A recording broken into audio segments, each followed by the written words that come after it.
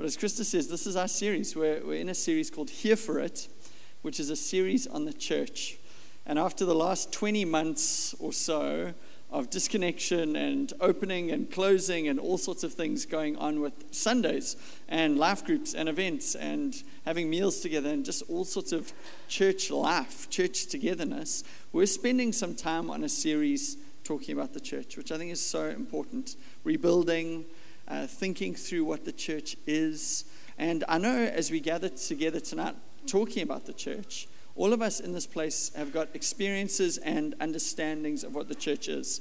For some of us, those are good. For some, they might be bad. You might have had terrible experience of the church in the past. You might be traumatized or scarred by that.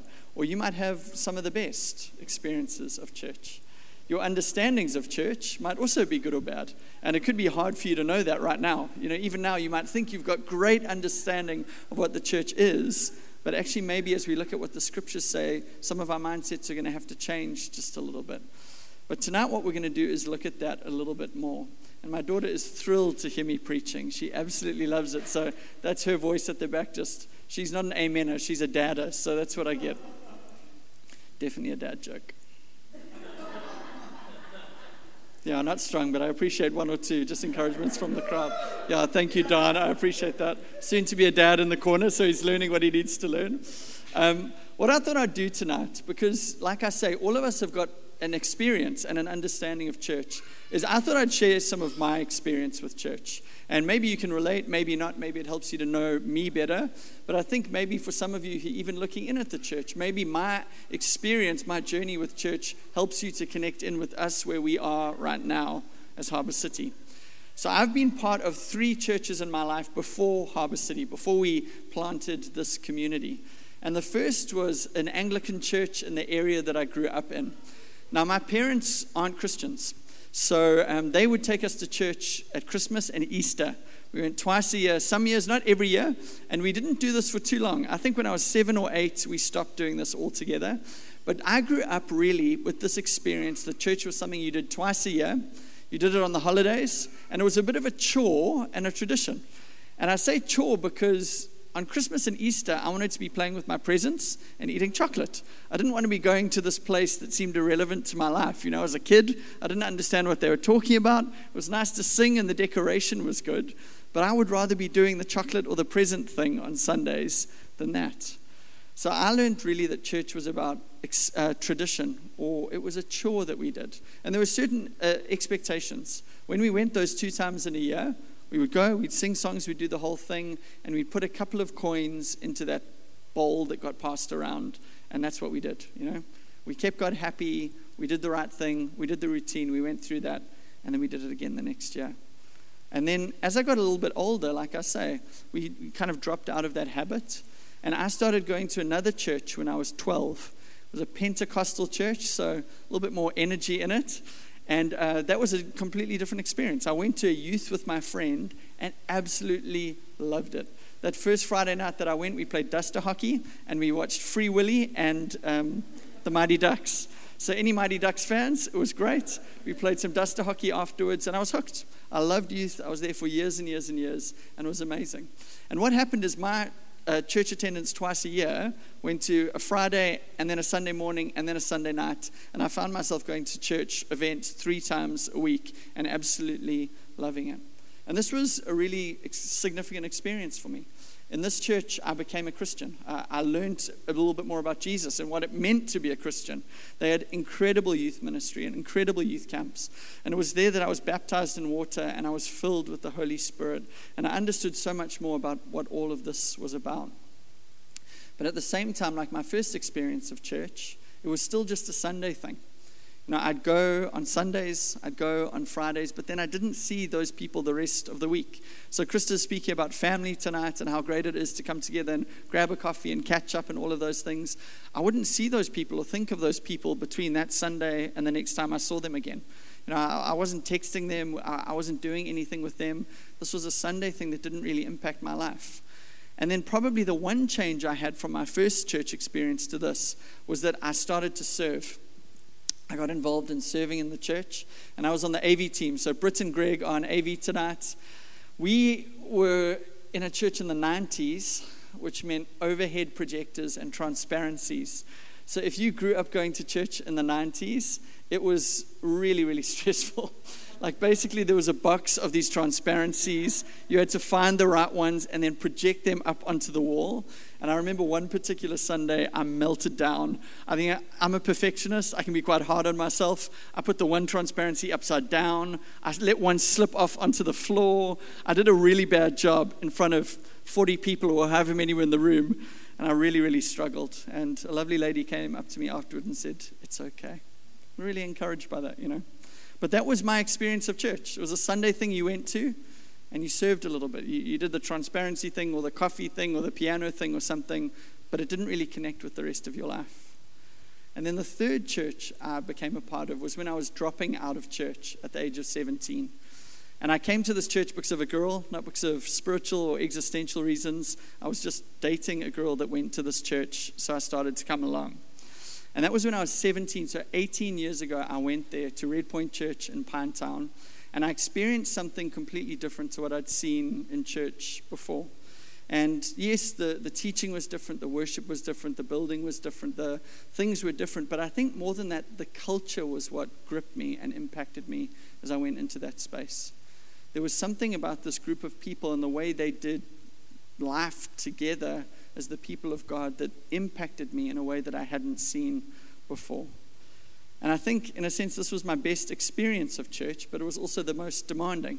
Because in this environment, church wasn't just a Sunday thing where you came and you watched the show and then left. All of a sudden, these people were becoming part of my life, and I was becoming part of theirs. And there was this pull into involvement in this community and life in this community together and what that all meant.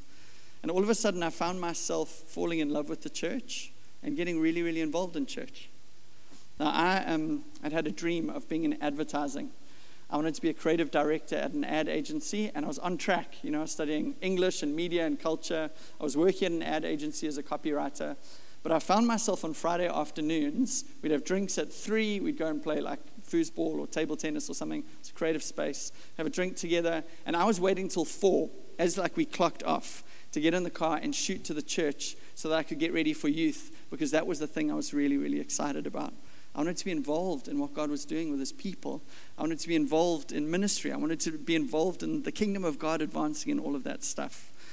And I might have even said this here before, but I know some people on Sundays at church zone out and they start to plan the week or think about the thing they're really passionate about or their hobby or work or whatever it is. I would sit at work and I would daydream about the church because I loved it and I loved the people. And I loved what God was doing. And I was dreaming of what God could do through his people in a place. So I had a maybe different experience to some of you. I think that's one of the reasons I became a pastor, because I was dreaming about being involved, being used by God in what he was wanting to do. And my life was changed in that. My life was changed in the church. And I want to say, for some of you hearing this, I hope you hear how this has been a gradual journey. Starting in a church when I was very young, then 12, then to another church when I was 17. It's been a gradual journey of learning what the church is about and what the church does, and really starting to find Jesus at the center of the church. And that's one of the things I'd love you to hear tonight as we speak about what the church is and what involvement in the church looks like, is tonight could definitely sound like a checklist of what you should do. But I think the words that Kirst has shared and that Krista have shared have been invitations to see Jesus. And I think what was happening in my journey is I wasn't just learning what the church looks like and the church at its best, because some people fall in love with the church, but not with God. They're great at being church members, but they actually don't know Jesus for themselves. And when church falls away or something goes wrong at church, their relationship with God is deeply affected because they don't know him. They don't have a relationship with him. They've got relationships in the church. But I think what happened for me is as I got to know Jesus better, and as I got to see his love for me and devotion towards me, I fell in love with his people. I fell in love with his bride, his body, his community, his family, and what it was all about, because it was Jesus's thing. Last week, if you weren't here, I spoke about the fact that Jesus loves the church and gave himself for her out of Ephesians 5. I encourage you, maybe check it out this week if you haven't listened to it or if you weren't here last week. But in a sense, this is part 2. That was the fact that Jesus loves the church and was devoted to the church.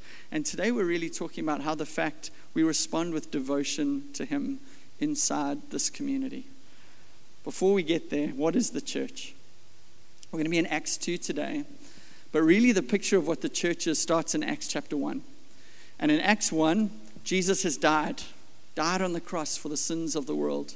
And not only has he died, but he's risen from the dead, a very important part of the story. He's overcome Satan, sin, and death. He's risen from the grave, victorious over all of those things in glory and in power. And he's appeared to his disciples. I can't imagine what those moments look like. Sometimes they're eating a meal and then Jesus is there with them. Must have been incredible. But Jesus has appeared to them and they believe he's raised from the dead. They believe he's conquered those things. And he started to speak to them for 40 days about the thing that matters most, the kingdom of God.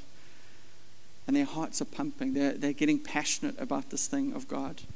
And then Jesus ascends to the right hand of the Father in heaven. He leaves after 40 days of ministry. And he says, what I want you guys to do, they were in Jerusalem. He says, don't leave the city yet. Go into the upper room and pray and ask for the gift that I want to give you, the gift of the Holy Spirit. And I'm going to give you the Spirit, and he's going to fill you, and he's going to empower you, and he's going to send you out to be witnesses about me. Not to do anything fancy, but to tell people what you have seen of Jesus. To witness to what you've experienced and seen in him. So they go, and they pray upstairs. And what happens is the Spirit of God is poured out on them. They're filled. They're empowered. They are changed. And they actually pour out into the streets. It's this crazy situation. Jerusalem would have been a very cosmopolitan city. There's people from every nation, tribe, and tongue there. And as they speak the message of Jesus, the Holy Spirit speaks through them in every language of the people that are there. So that at the birth of the church, the launch of the church, kind of the first Sunday of the church, people from all over the world hear the message in their own language. That's what the church is meant to do. It's meant to take the message to everyone, everywhere, that everyone could come to know him. And this leader of this group of misfits named Peter stands up. And Peter is out there revving his car. But the Peter I'm speaking about in the Bible is a very different character. No cars back then. This Peter was a rough and tough man, a fisherman by trade. He'd really gotten into it with Jesus a couple of times. He could be quite abrasive and quite aggressive. But he stands up and leads in this moment, filled with the Spirit, empowered by the Spirit of God. And he stands up and he speaks and he tells them about Jesus and what he's done. And this crowd of people say, what must we do to be saved? What must we do? That's their response. Maybe for you, that's the question in your heart. What must I do to be saved? And Peter responds and says, repent and be baptized. To repent is a change of mind that leads to a change of heart and a change of life. I've been so struck by this recently. Jesus came as a teacher to teach his way. And he calls us to believe in him, to believe in his teachings, to obey them and to live them out, to follow in his way. And part of that response was baptism. Going under the waters, symbolizing a death to an old life, a new life starting, that your sins are washed clean, that you're entering into a new life in him. And this group of 3,000 people responded at that first church service. And I don't know what the baptisms looked like. I don't know what the follow-up looked like. I don't know how they got everyone's numbers and organized all of that. But they did. And the church just exploded as the message of Jesus went out. And what we see in the passage we're going to be in today is that these apostles, the 12 that had been with Jesus, these 120 who'd been praying in the upper room for the Spirit to be poured out and who had been filled with the Spirit, and these 3,000 brand new wet-nosed Christians who don't know what they're talking about, they all devoted themselves to Jesus. They devoted themselves. Peter didn't devote them. The apostles didn't devote them. They devoted themselves to a new life, following Jesus in this new community called the church that was forming around Jesus and his message. They devoted themselves. And this is the birth of the church. You know, we speak about church planting, we speak about churches launching and starting out. It's a really cool thing. Some friends of mine just started a new church in Morningside at the tennis club there. They've been going for about 6 weeks now. Such a cool thing. We celebrate that as new churches are started. But this was the first church ever. The first church to ever start. This was launched Sunday in Jerusalem. And what we see is this church, the church, was birthed in prayer. It was birthed in the gospel, the power of the Holy Spirit, and self-devotion to this community and what God was doing. So if you've got a Bible, you can turn to Acts 2, verse 42. Otherwise, Britt and Greg at the AV desk kind of doing the overhead thing, they'll put it up on the screens. But this is a look at the response of the church to what God is doing so powerfully in Jerusalem at that time. And it says this: they devoted themselves. This is the big idea for tonight. They devoted themselves to the apostles' teaching and the fellowship, to the breaking of bread and the prayers. And awe came upon every soul, and many wonders and signs were being done through the apostles. And all who believed were together, and they had all things in common. And they were selling their possessions and belongings and distributing the proceeds to all as any had need. And day by day, attending the temple together and breaking bread in their homes, they received their food with glad and generous hearts, praising God and having favor with all the people. And the Lord added to their number day by day those who are being saved. I think depending on where you're at today, if you love the church, we read this passage and you're like, I'm here for it. This is amazing. This is the dream in my heart for what the church would look like. This is such an exciting passage. If not, maybe you're like, whoa, this is not my experience of church. This is not what I've seen in the past. You know, I'm not sure what I think about this. Is this what the church is meant to be? And this Acts 2 church community that we read about here at the beginning of the book of Acts has been like this vision passage, this blueprint for church communities as they've started, as they've renewed, as they've existed, of what the church should and could be like. And it starts by saying this: they devoted themselves. It's like a whole sermon right there. They devoted themselves. 3 significant words. They devoted themselves. Obviously, the they is all of them. Like I said, the 3,000, the 120, the 12, all of the people who are members of church, they devoted themselves to all of these things. Not just some of them, but all of them. And they devoted. I mean, the word devoted or devotion, it's not a word we use often these days. So to define it for you, I mean, to be devoted is to be steadfast, committed, staunch, here for it, as our series is called. Devotion is about love and loyalty and passionate dedication of your life towards something. I think when I think of devotion, I think about a calling or a vocation or like a unique purpose in life. You think, this is why God put me on this earth. I'm devoting my life to this thing. And when I was trying to think of illustrations for devotion, what came to my mind, I don't know what's coming to yours as I kind of give you space to think about it a little bit. But I thought of adverts. I thought of adverts for whiskey, thought of adverts for German cars, thought of Nike adverts. And I don't know if that makes sense to you, but if you can think of a good whiskey ad, it's generally beautiful color grading, it's slow, the music is moving, and you see some guy out by the loch or the moor or something like that wearing tweed, and he is just passionate about his craft. You know, he's inherited this recipe that for 400 years his family have been involved in creating this beautiful whiskey in these oak casks, you know, and there's this romance associated with what they're making. He's a craftsman, and he's devoted to the craft of making whiskey. Or you think of German engineering. I mean, the Formula One's on tonight. Guys are passionate about their cars. But you think about BMW, or maybe Italian engineering. You think about a Ferrari. And that's not just a car. It's an art form. It's beautiful. The guys working there to make these cars are devoted to their craft. Or if you think of a Nike advert, whatever sport comes to your mind, these athletes are devoted to their sport.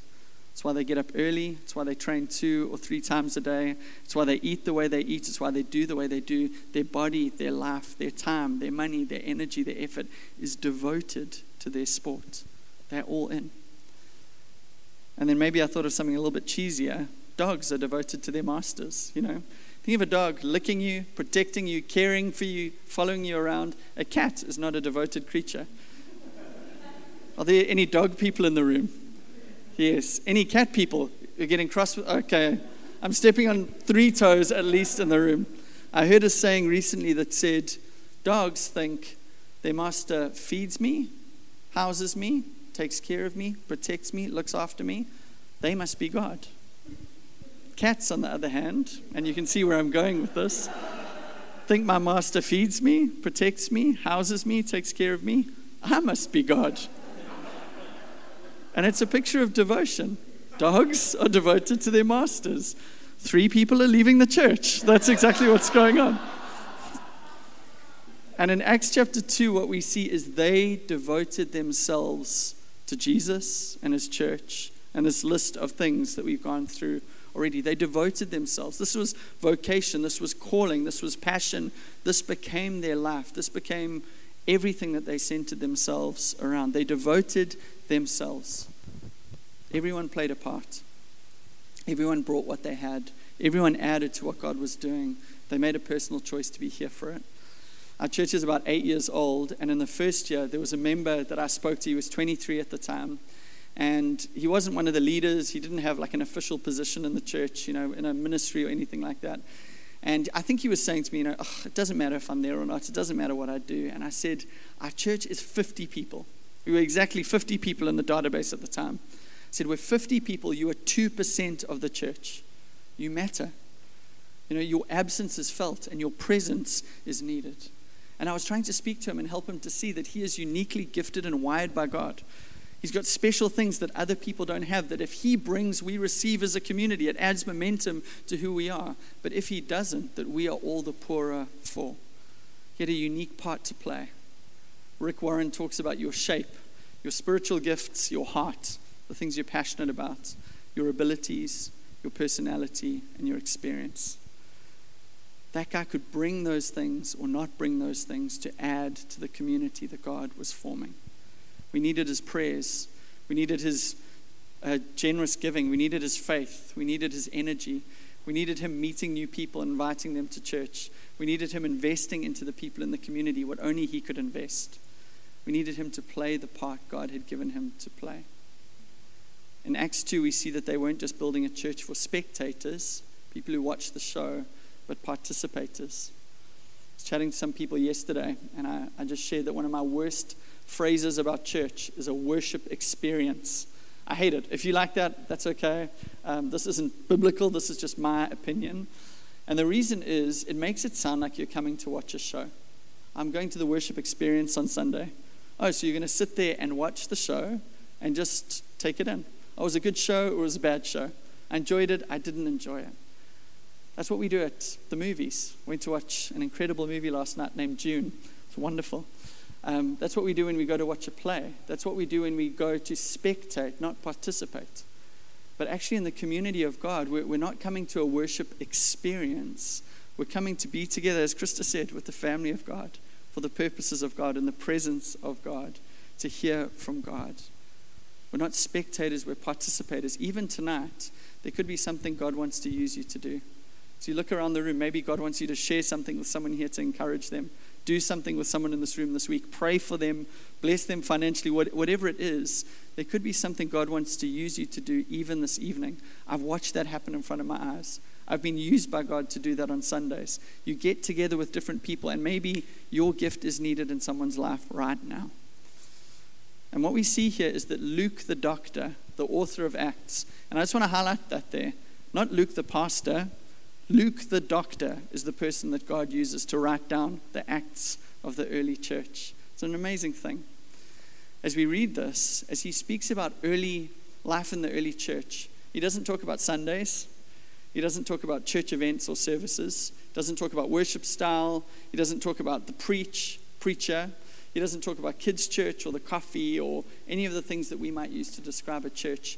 He talks about a community of people and the culture of faith and devotion that surrounded them as they followed Jesus. Historically, I said this last week, but it's important. Historically, we get the English word church from the German word Kirch. Am I saying that okay? Don't know. Krista speaks really fluent German, so you can get her to translate for you. But really, the German word Kirch means house of the Lord. But the word that is translated from Greek into English in our Bibles is the word ecclesia. It's a gathering or an assembly of people called out and united together with common identity and purpose. And what Luke is trying to teach us here is that the church is not an event or a place. The church is a community of people redeemed from their sin, given a new identity and new life in Jesus, and devoting themselves to a new purpose as the people of God in a particular place for the sake of the world. And this community in Acts 2 devoted themselves, like the whiskey makers, like the German engineers, like artists, like dogs. They devoted themselves to God and His people and what He was wanting to do. So what do we see in this passage that the church devoted themselves to? There's a bunch of things. But firstly, they devoted themselves to the Bible, to the scriptures, to the apostles' teaching, as it says there. And we spoke about this a lot in a series we did a while ago called Eat This Book, so I won't go too much into it. But I want you to see that they devoted themselves to Scripture, reading it, meditating on it, discussing it, learning it, letting it form them into the people of God. And this was a community who would wake up early, and they'd get out their Bibles, they'd make themselves a cup of tea. If you're a coffee person, that's okay too. They'd sit in the lounge, favorite seat, read the Bible, pray, and let God speak to them. They devoted themselves to it because this was their vocation, their calling, their purpose as the people of God. And what they were doing is they were waking up early at the start of the day. And they were doing this, they were coming to be with God, not because they had to, but because they got to be with Him. They got to get into His Word. They got to spend time in His presence. They got to be shaped by God before they went out to live their lives in the different spaces that they went into. What they did is they prioritized God's Word in their lives, which means they also deprioritized other things. They said, I'm going to devote myself to Scripture and not devote myself to these other things. Because that's what we have to do. Whenever we say yes to something, we're saying no to something else. So even as I speak about this devotion tonight, the reality is if we want to be this kind of people, saying yes to something means saying no to something else. And they did. They devoted themselves to God's Word. The movement I came out of when I was a teenager and in my early 20s had this value. They said the Bible plus nothing and the Bible minus nothing, which I really liked. It made a lot of sense to me. And it was this value of Scripture for what it is. We're not interpreting it our way. We're not forcing it to say what we want it to say. We want the fullness of Scripture, to submit to it, to learn from it, to be shaped by it, to obey it, to be changed by it. And I love that. This is what the early church did. They had a devotion to the words of Jesus. And as I've said here before, research shows that the single greatest way that you will grow in your faith is if you engage with the Scriptures for yourself. If you read through them and meditate on them and chew on them and let them speak to you. Charles Spurgeon, a really famous English preacher, spoke about a Christian that he admired that was devoted to the Bible in this way. He said, "This man is a living Bible. Prick him anywhere. His blood is bibline. The very essence of the Bible flows from him. He cannot speak without quoting a text, for his very soul is full of the Word of God."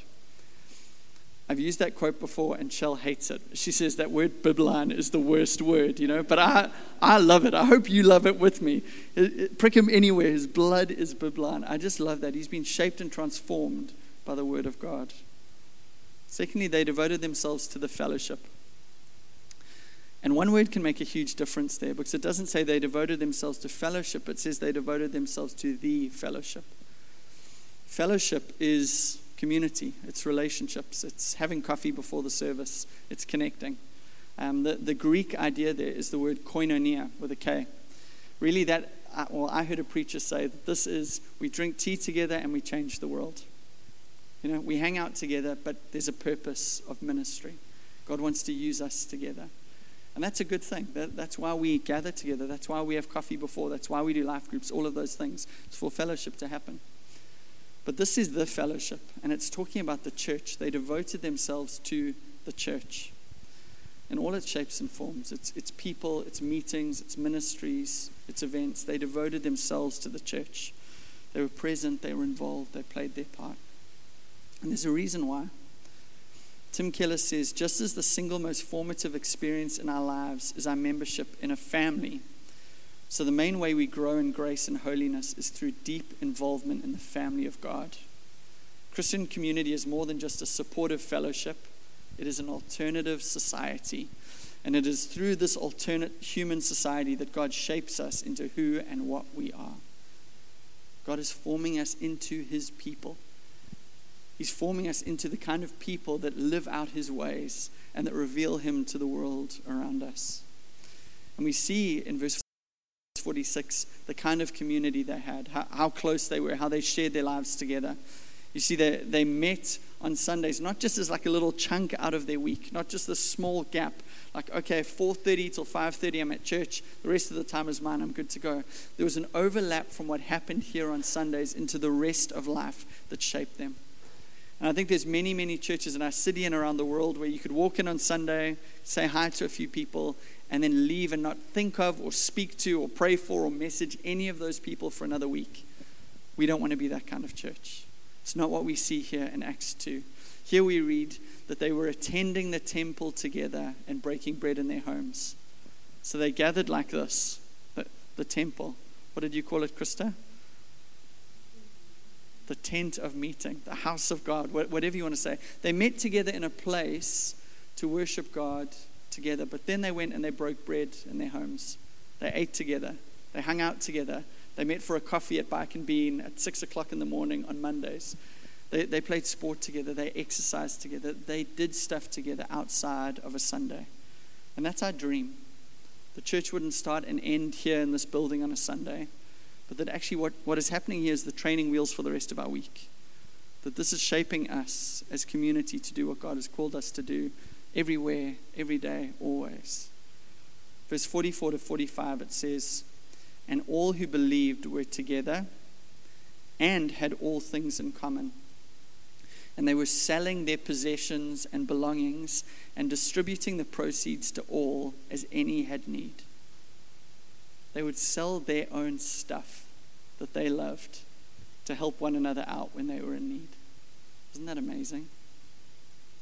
I've seen members of this church serve others and do meals for others and take care of others when they're hurting, praying for others, being a support to others. I think over lockdown, I was so impressed by this church. We set up like a COVID giving fund. And I think over the period of lockdown, we've given away over 200,000 rand. To people in this church, to people in the city who've been in need. I think that's a lot of money. This church gave. We try every month to put away 10% of our income for social justice, for meeting needs, and for development, to help people, to renew the city, to see the kingdom of God come through what we do. Because we want to be this kind of community. So we want to organize to do that, but then organically what we see is this is happening.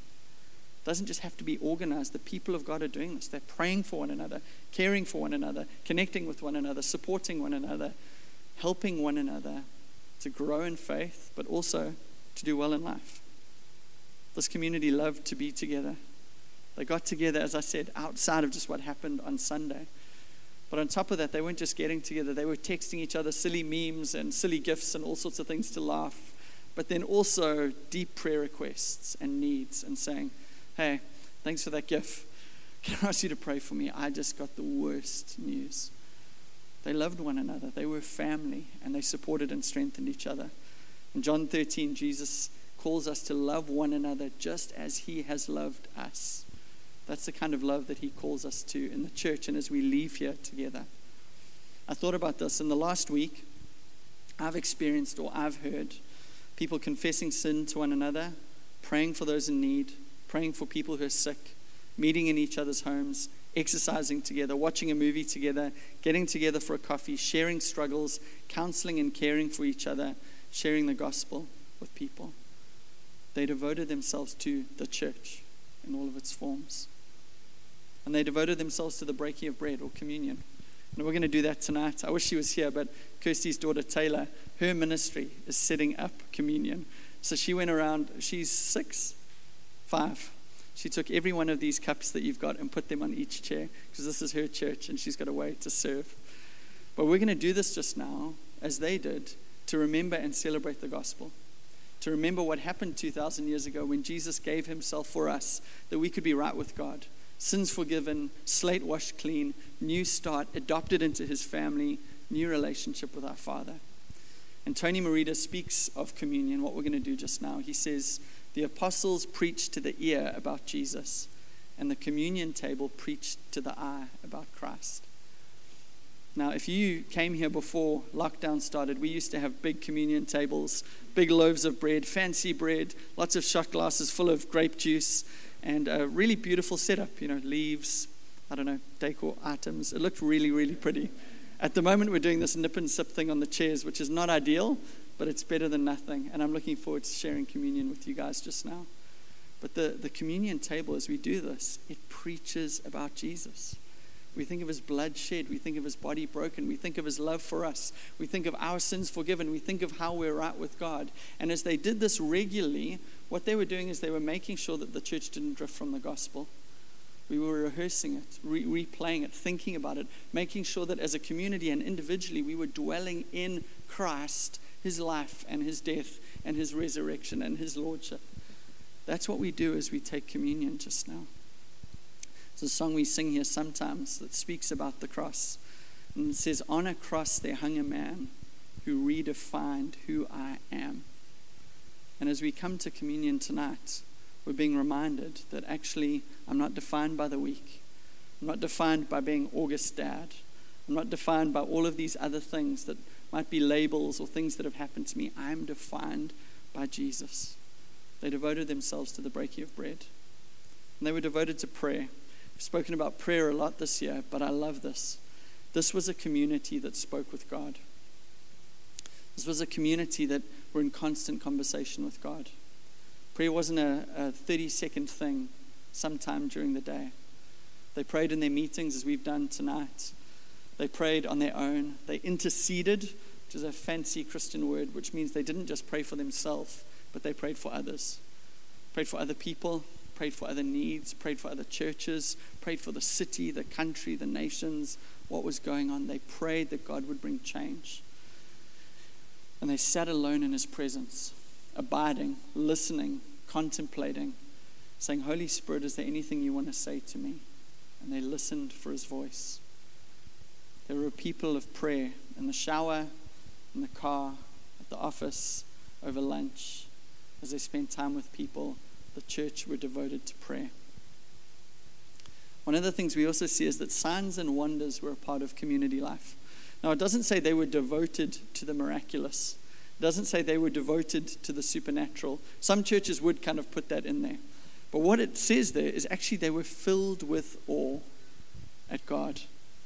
I want to ask how your awe levels are doing right now, because it's been a hard 2 years. Are you in awe of him? Do you need to be reminded of his greatness? Because they were full of conviction that God is great. So they believed him to do great things. They were praying for God to do great things. They were celebrating when God did great things. They knew God could heal the sick. They knew God could raise the dead. They knew that God could set people free. They knew that God could speak through them to encourage someone that was in need. So they trusted him and expected the supernatural in and through their lives. Do we believe that as we gather like this, as we go to work, in certain situations which might seem impossible?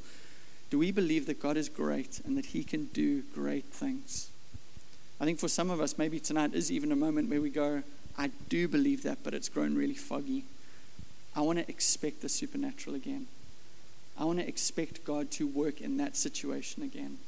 I want to expect God to use me in that way that he used to use me again. Would we be in awe with what God could do in a fresh way? Two last ones. They were devoted to praising God. Now, I loved singing tonight, but that's not what it's talking about. It's not just speaking about when the church sings together on a Sunday. In Ephesians 5, verse 19 to 20, it says, addressing one another in psalms and hymns and spiritual songs, singing and making melody to the Lord with your heart, giving thanks always and for everything to God the Father in the name of our Lord Jesus Christ. I think when I see that, I love the thought that we would be a church that does sing songs throughout.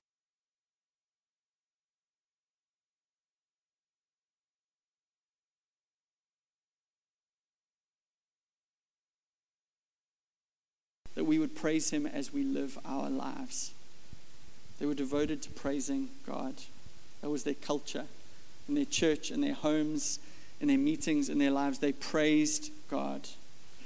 And I want to say this because I think this is the challenge, is they praised God when things were good and they praised God when things were bad. It's been hard to praise God for some of us over the last 2 years. Maybe even now there's some areas in your life where you're saying, it's hard for me to praise God because of what I'm going through. But they praise God in all things. It's a challenge and encouragement to us because He is great. Lastly, they devoted themselves to helping others know Jesus. Verse 47, and the Lord added to their number day by day those who are being saved. And I love that picture. We don't see here any form of evangelistic strategy or event or program or something that they did. What we see is the life of the community. And it seems that as they went to the office, as they went to the gym, as they went to the beach, as they hung out with people, it seems that people were coming into the orbit of the church and meeting Jesus and just saying, wow, He's amazing. Every day, it seems that people were coming to follow Him and believe in Him. And were being baptized as those 3,000 had. There was a response to Jesus, a following of Jesus that was coming out of this community of people. And that they were always inviting, always sharing about their faith, always, not in a judgmental way, but in a loving and warm and winsome and encouraging way, pointing people to Him. And what we see here is rather than a programmatic strategy, they lived their lives like we've been talking about. They were devoted to Jesus, devoted to His church, devoted to one another. They were generous and joyful and praising God. They were loving one another, sharing in each other's struggles and helping one another when there was need. And it just seems that people were seeing the love of God embodied in a community of people and saying there's something about that that is so appealing and beautiful. I want to be a part of that. Jesus, through them, was drawing men and women to Himself. And we see in their lives, the lives they lived, the life they lived in community, that they were preaching a far louder message than any evangelistic program could. Harbour City, that's what they devoted themselves to. And my hope is that as I've gone through those things tonight, you're not going, given me a lot to do, Grant. It's like a lot of tick boxes. Okay, I've got to devote myself to prayer now. Got to devote myself to communion. Got to kind of cut up my bread and grape juice for the week. Get ready to go. Got to devote myself to the Bible. Devote myself to the church. Devote myself to evangelism. All of these things. They devoted themselves to these things because they were devoted to Jesus. And they devoted themselves to Him because He first devoted Himself to them. And what happened, and that's what's going to happen as we do communion now, is we remember again that Jesus loves the church and gave Himself for her. Jesus loves you and gave Himself for you. And His devotion to us as His people is what spurs us on to devotion for Him. He is the reason we are devoted to any of these things or live them out or put them into practice. And if tonight you're hearing just a long list of to-dos and this feels like hard work and unpleasant and something you don't want to do, my suggestion to you tonight is, Jesus, just pray. Jesus, would you show me your devotion to me? Would you show me your love to me? I don't know if I can do what Grant's saying, but would you show me why I would? Would you reveal that to me? Can I ask you guys to stand with me? Can I ask the band to come up? We're going to sing a song and we're going to take communion together. But before we do that, I just want to say one last thing. I'm a huge idealist. If you've known me for a while, you probably know that about me. I'm a huge idealist. And what I'm sharing tonight is an ideal. It's this beautiful picture of what the church can and should be. Now, life wants to make us all into realists. The last 20 months has made me want to be more of a realist. It's beaten a lot of the idealism out of me. But as we read this, I want to say tonight, can we not settle for realism when it comes to this passage? Can we see the ideal of the Acts 2 church? Say, I want that. I want to be part of that. I want to live for that. I want to build that. I want to pray for that. I want to give to that. I want to form that culture. I want to embody that more. I'm here for it. That's what I want to be part of. if you're in for that, maybe even as we sing this song now, which is just about the grace of God, about how good Jesus is, as we see that, maybe you can even just say, God, what is the 1 or 2 or 3 things that you're saying to me now that I can do to start to devote myself to these things? What is it that it looks like for me to take steps towards this? Is it something that needs to change in my heart? Is it something I need to believe? Is it a response to you? Something I need to get involved in? What is the call to me tonight that I can be part of this? So Jesus, just as we respond to this message, really we're responding to your devotion. And I do just pray for each of us for a clearer sense of who you are and what you've done, that we would believe it and see it and live in it. And I just ask you to speak to each of us now. What is our individual response to you tonight? I ask you to speak to us. For those who maybe have never heard you speak, would you speak now? Would you make it clear? We really want to follow you and be this kind of community. And I pray if there's any cynicism, any negativity in us, I just pray you would give us a fresh dose of idealism tonight. That we would believe that you could do what you did in Acts 2, here in Harbour City, here in Durban, here in South Africa through your church. And as we just sing now, Lord, we just invite you, just come and meet with us and speak to us, I pray.